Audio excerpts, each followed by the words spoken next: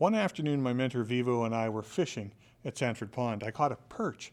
Vivo smiled and showed me how to clean and fillet it.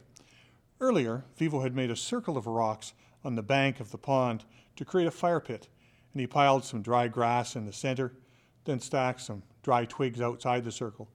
He placed a cast iron skillet beside them.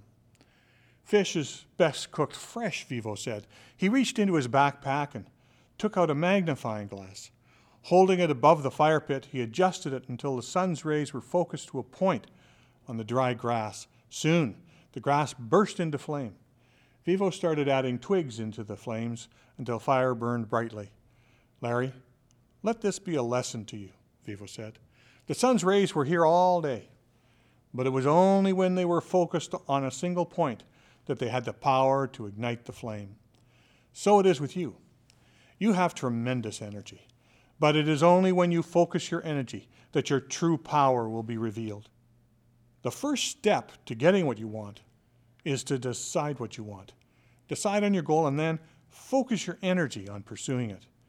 G equals goals, the power of focus. Decide on your goal, develop an action plan to achieve it. Implementing this plan is the price to achieve your goal. Either commit to implementing this action plan to achieve your chosen goal or choose a different goal.